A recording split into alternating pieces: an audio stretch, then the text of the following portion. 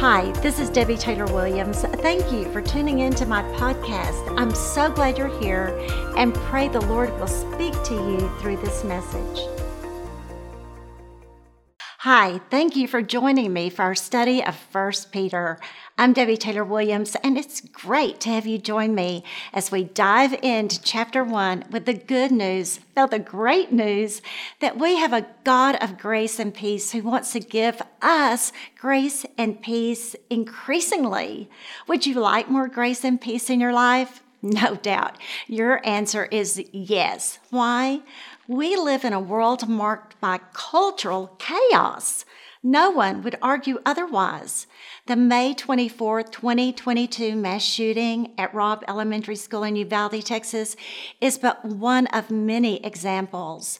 Bullying and an unstable home life, all too common today, have been named as contributing factor to the gunman Salvador Ramos' mental health condition. The day before, a 17-year-old boy died of suicide due to sextortion, a crime unheard of in past generations. In regard to sex, our culture has moved far from God's created order of male and female. Gender identity enthusiasts now tout 72 genders. Calvin Klein's Mother's Day image of a person posing as a pregnant male is an affront to God's creation of male and female, of women being created to bear children. Added to the cultural chaos are the COVID pandemic, the Russian invasion of Ukraine, defunding the police, criminals robbing stores and not being charged, and protest over the leaked draft ruling of the Supreme Court regarding Roe v. Wade. We see the darkness increasing in our nation. We see intolerance for biblical values such as the sanctity of life increasing. What happens when our business doesn't include abortion benefits? What happens when we speak up for the unborn baby? What is your position on premarital sex, extramarital relationships, homosexuality? Have your beliefs changed from what they were 10 years ago? If they've changed, does that mean the Bible was wrong 10 years ago? How do we handle the shifting beliefs of our day? Are you willing to be persecuted for your faith? Are you willing to be ostracized? Are you strong enough to stand for biblical convictions if it in fact involves a cost, such as losing a promotion or losing a friend? If you, like me, have experienced that, you know how painful it is. Peter addresses the persecution and suffering experienced by Christians. He gives us kingdom tools for how to navigate in a fallen world that is under Satan's rule. He encourages us repeatedly that Christ is glorified and our faith is proved through suffering and through persecution. Peter keeps our eyes on the fact that Christ is returning. Now, we live in a visually oriented society. What does that mean? It means that people demand we show, don't just talk to them and tell them about Jesus. In other words, we like a short YouTube video to show us how to bake, how to work out, even how to play a musical instrument. Because we are a visual society, our culture demands this. Give me proof there is a God. Show me the benefit of Jesus in your home, your marriage, your child rearing. Otherwise, I'm moving to a teacher besides Jesus and a book besides the Bible. Unfortunately, too often, Christians have not only been poor demonstrators of Christ in our lives, we have come across as hypocrites and unauthentic in a day when people seek and yearn for authenticity. In order for us to be show, don't just tell Christians, we must incorporate two practices. We must do two things. First, we must learn Christ's ways. That's the easy part. We read the Bible, we study Scripture. We're doing that right now. But second, We must live what we learn. And this is where we often fail. We need to go beyond knowing the word to showing it to others in the way we live. Are you ready to begin? If so, let's read 1 Peter 1, verses 1 and 2, in which Peter gives us a lot to think about that we'll break down into bite-sized pieces. Peter, an apostle of Jesus Christ, to those who reside as aliens who are chosen according to the foreknowledge of God the Father, by the sanctifying work of the Spirit, to obey Jesus Christ and be sprinkled with his blood. May grace and peace be yours in fullest measure. Peter, beginning with the acknowledgement that we have a triune God the Father, God the Son, and God the Holy Spirit, expresses the longing and, in fact, the prayer that we experience God's grace and peace, not just in an intellectual way, knowing that he saved us, but that we experience his grace and peace increasingly day by day. In order for us to do that, we must understand who we are and whose we are. Peter uses the word aliens to describe Christians in the verse I just read, which means we live among people, but earth isn't our home. We're aliens on earth. Other Bible authors emphasize the very same principle. Paul in Philippians 3:20 says, our citizenship is in heaven. Hebrews 11:3 refers to the heroes of the faith as strangers, exiles on earth. In verse 17 of this chapter, Peter speaks of our stay on earth as if we were vacationing at a hotel. Our first key to experiencing grace and peace is realizing while we aren't in harmony with our culture, it is not our permanent home. Christian music group Building 429 well states this in their song called Where I Belong. Are you familiar with it? The lyrics include the words, sometimes it feels like I'm watching from the outside. Sometimes it feels like I'm breathing, but am I alive? I will keep searching for answers that aren't here to find. All I know is I'm not home yet. This is not where I belong. Take this world and give me Jesus. This is not where I belong.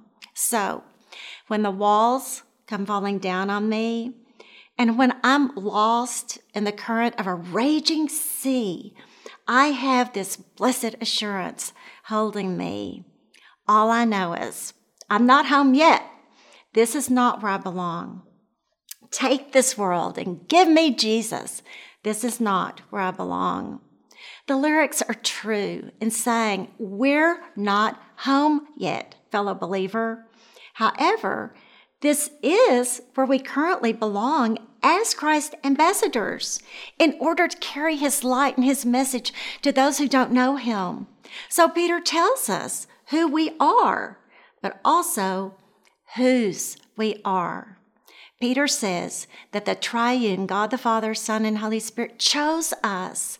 We are theirs. You should feel very special knowing that God chose you, and it was in his heart before the foundation of the earth. Chosen, but for what purpose?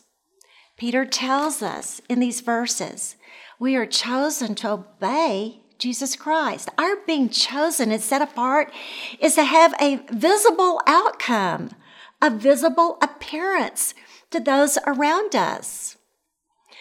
Let me ask you something. If you were to purchase a home from someone and you remodeled it, it would probably be visibly apparent to your neighbors and friends, right? It was under different ownership. God chose and purchased believers from the slave market of sin. He gave us a fresh washing with the pure cleansing blood of Jesus. He painted us with Christ's blood in our inner man. He installed new lighting in us, the light of Christ. We have the generator of the Holy Spirit to give us power when there are cultural blackouts or our own personal human nature blackout. In other words, God's light, God's grace, God's peace empowers us to visibly do life differently than those who aren't Christ. For instance, as a Christian, when you feel like lying, you don't have to. When you feel like throwing in the towel with a project or a ministry project that God has given you to do, or work, or parenting, you don't throw in the towel. You have the power of the Holy Spirit to help you go forward. When fear is overtaking others, you have inner peace. The principle that we see at work is because of who we are and whose we are. Friend, we should hold loosely to the world and the things of earth. We are less anxious, less angry. Grace and peace rest on us and are even multiplied in us as we walk with the Lord. This grace and peace are not something we muster up. They are God-given as we mindfully tune our hearts and minds to Him and obey Him. Now, after addressing who we are and whose we are, Peter moves on in verses 3 through 9 and explains we are saved to a living hope. Yes, our hope is well placed. How exciting. What good news. Let's read verses 3 through 9. Blessed be the God and Father of our Lord Jesus Christ, who according to His great mercy has caused us to be born again to a living hope through the resurrection of Jesus Christ from the dead, to obtain an inheritance which is imperishable and undefiled and will not fade away, reserved in heaven for you, who are protected by the power of God through faith for a salvation ready to be revealed in the last time. We will hear throughout the book of Peter that he speaks often of Christ's return and Him being revealed, as in this case. Now let's stop and soak in his words for a moment. First, take this in. You are, as we have discussed, the recipient of not just mercy, but great mercy. You, Christian, are the recipient of a new birth. You, Christian, are the recipient of a living hope. You are the recipient of an imperishable inheritance. So you don't need to worry as much about your earthly inheritance. And you, we must soak this in. You and I, as believers, are the recipient of heaven, of God's protection, of salvation. Oh, what better words could we hear during this time of cultural chaos on this earth? Let me ask you, are you suffering at the hands of an unmerciful boss? Were you born into a family who doesn't love you? Are you currently, even as a believer, feeling a sense of hopelessness? Are you fearful about what tomorrow holds, which many of us can say, we're uncertain what tomorrow holds? If so, then learning God's plans offers you a different way to live because you're aware of your new birth into God's family. You are aware of the hope you have in Him, the inheritance reserved in heaven, and God's eternal protection of you. Rather than be overcome with distress, you and I are to live mindful that this is not our home. We are to live mindful of the promises of Christ and our inheritance and hope in Him. We cannot say those words too often. We cannot call them to memory too often. They need to always be on our minds. Now, beginning in verse 6, we read, "In this you greatly rejoice, even though now for a little while, if necessary, you have been distressed by various trials, so that the proof of your faith, being more precious than gold, which is perishable, even though tested by fire, may be found to result in praise and glory and honor at the revelation. Here we have this again. Peter's reminding us of the revelation of Jesus Christ, his return. The scripture continues, and though you have not seen him, you love him. And though you do not see him now, but believe in him, you greatly rejoice with joy inexpressible and full of joy, obtaining as the outcome of your faith the salvation of your souls. Peter nails it. He rightly aligns our thoughts. 1, we are going to have trials and distresses. Amen? Amen.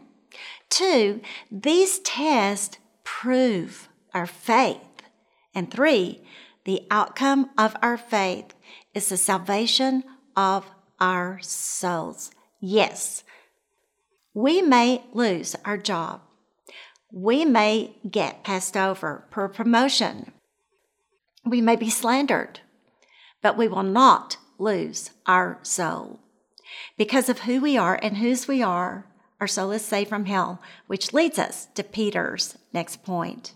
The 4th point is our faith will result in praise and glory and honor at the revelation of Jesus Christ. When you and I see Jesus, all else, the world's trials and daily distresses, will fade into nothing. Having learned these truths, will we live in light of them? Will we face daily distresses, mindful that they are temporary? Will we face trials, knowing they have a purpose to prove our faith to those watching and to make us stronger in the Lord? Now let's move to verses 10 through 12. He writes, as to this salvation, the prophets who prophesied of the grace that would come to you made careful searches and inquiries, seeking to know what person or time the Spirit of Christ within them was indicating as he predicted the sufferings of Christ and the glories to follow. In verse 12, it was revealed to them that they were not serving themselves, but you. First, our being chosen to inherit God's great mercy and the salvation of our souls through faith amazes even the angels. Second, Peter explains 4 points about the Old Testament prophets. And as many times as I have read the Bible and read 1 Peter, I have never caught this before as I prepared for our study. The Spirit of Christ, is our first point, was in them. I had always been taught and also read and understood that in the Old Testament, the Spirit of Christ, the Holy Spirit, came upon somebody, anointed someone, but was not in them. But Peter says the Spirit of Christ was in the Old Testament prophets. The second point is the Spirit of Christ in the prophets predicted his own sufferings and glories to follow. Christ in them predicted what was going to happen to him.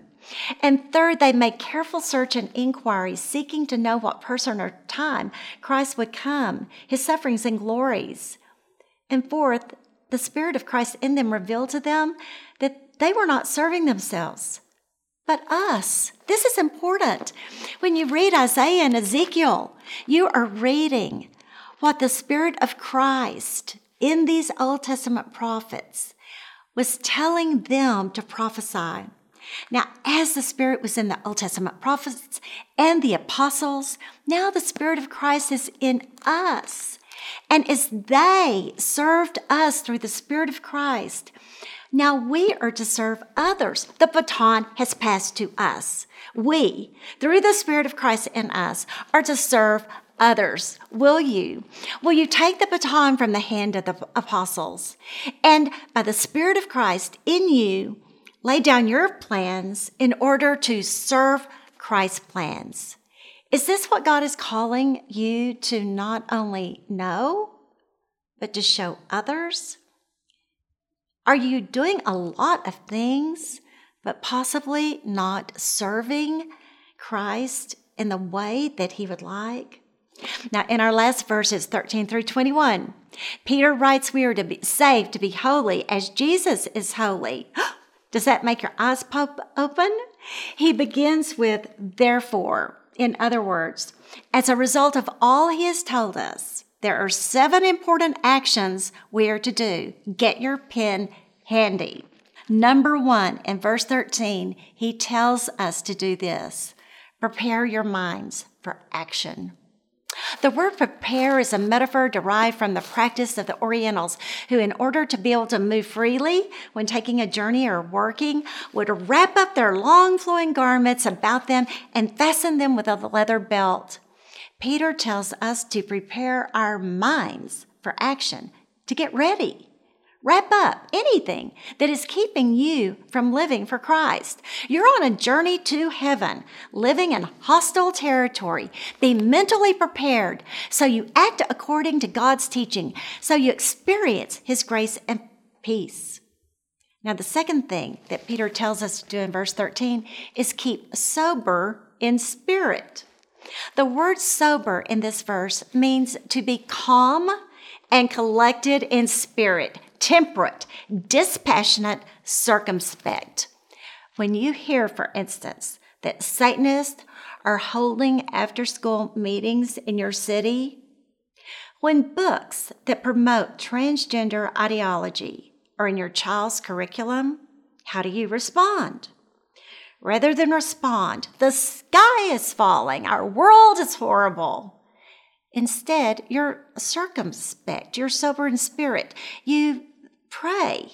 You stand firm against the enemy in the ways the Spirit leads you, whether as a voice at a school board meeting, gathering others for prayer, running for office, or any other way.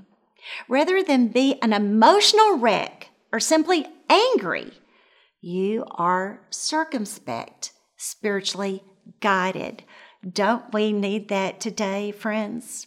The third thing is we are to fix our hope completely on the grace to be brought to you at the revelation of Jesus Christ. We are told in verse 13.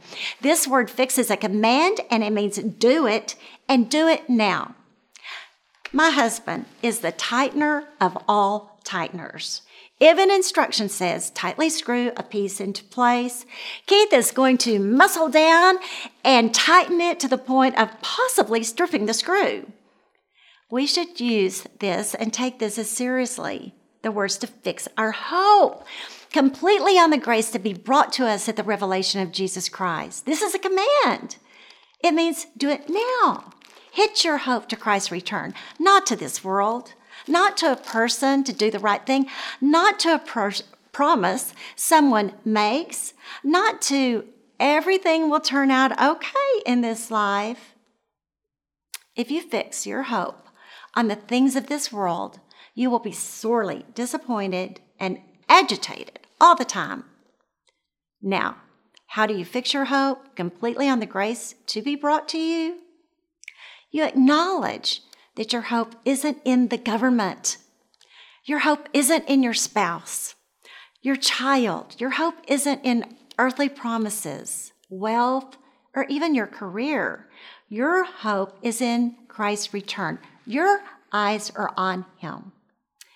If you've ever slalom skied, you can relate to the importance of fixing your eye in order to maintain balance.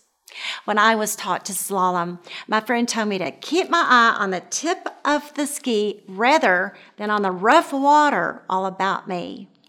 The fixed focus was, and still is, the key to getting up and staying up on a slalom ski.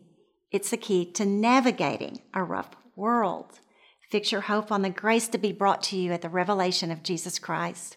If you do, grace and peace will win over anxiety and disappointment. Now, our fourth point in verse 14 tells us to not be conformed to the former lust. Aren't all of Peter's teachings practical? The word conformed in this verse means to fashion oneself to. Before Christ, we look like the fabric of the world. No longer, we're cut from new cloth. I remember when I was a little girl and my mother taught me to sew. First, we would select a pattern and then the cloth, and upon arriving home, we would unfold the pattern and then we would unfold the cloth and cut the fabric by following the lines of the pattern. Today, you are laying the pattern of Christ next to your soul. And the Holy Spirit is cutting off the excess that is not necessary to the pattern of Christ. Lusting for money, lusting for sexual contacts outside of marriage, lusting for fame. Snip, snip, snip, go the scissors. So the fabric left of your life will be as the fabric of Christ's life. Our fifth point, and this one is the one that will cause you to pause, perhaps as it did me. It says, be holy in all your behavior. Be holy. Holy in this verse means pure, upright. I love this last part of the definition. It means distinctly of Him. Be distinctly of Christ. What a good word for believers in today's culture. This is how we show people that Christ is real, and faith in Him is vital for this life and the next. And 6, here we have in verse 17, conduct yourself in fear during the time of your stay on earth. What does that mean? Fear in this context means reverence. We have a healthy fear of the Lord. We don't want to sin. We don't want to be out of fellowship. We know that's not a good plan. We know that even in God's grace, there are consequences of sin. We don't want to disappoint our Lord. We want to serve Him well. 7, in verse 22, we are told to fervently love one another from the heart. Fervently. Ooh, that can be hard. Especially if someone has wronged you or hurt someone you care for. To fervently love from the heart means to be of goodwill toward another person, to put differences behind you, to love as God loves. In other words, our being able to love others fervently from the heart is a result of our being born of the Lord Jesus Christ Himself, who is love. Would you look back over today's notes that you've jotted down? What have you heard? What have you learned? What have you read? How is God calling you to live? Is it to obey Jesus? Is it to use your spiritual gift to serve others, as the prophets and the apostles did to serve us?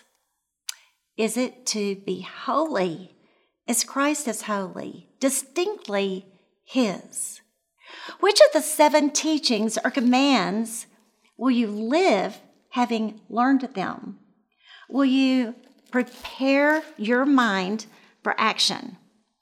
Will you be of sober spirit rather than react emotionally and then do nothing?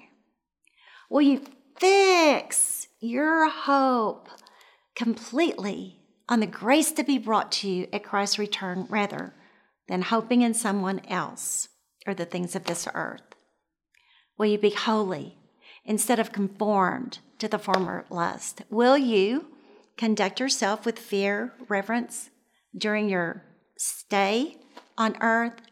Will you love others fervently from your heart? Do you agree that these are incredibly practical teachings to learn and live as you navigate daily challenges in a chaotic culture? You know them. Now, show God's grace and peace to others who need to see Jesus. Thank you for listening to this podcast. To learn more about how to grow in Christ or to be saved, visit www.debbietaylorwilliams.com. Connect with me on Instagram at Debbie Taylor Williams. God bless you.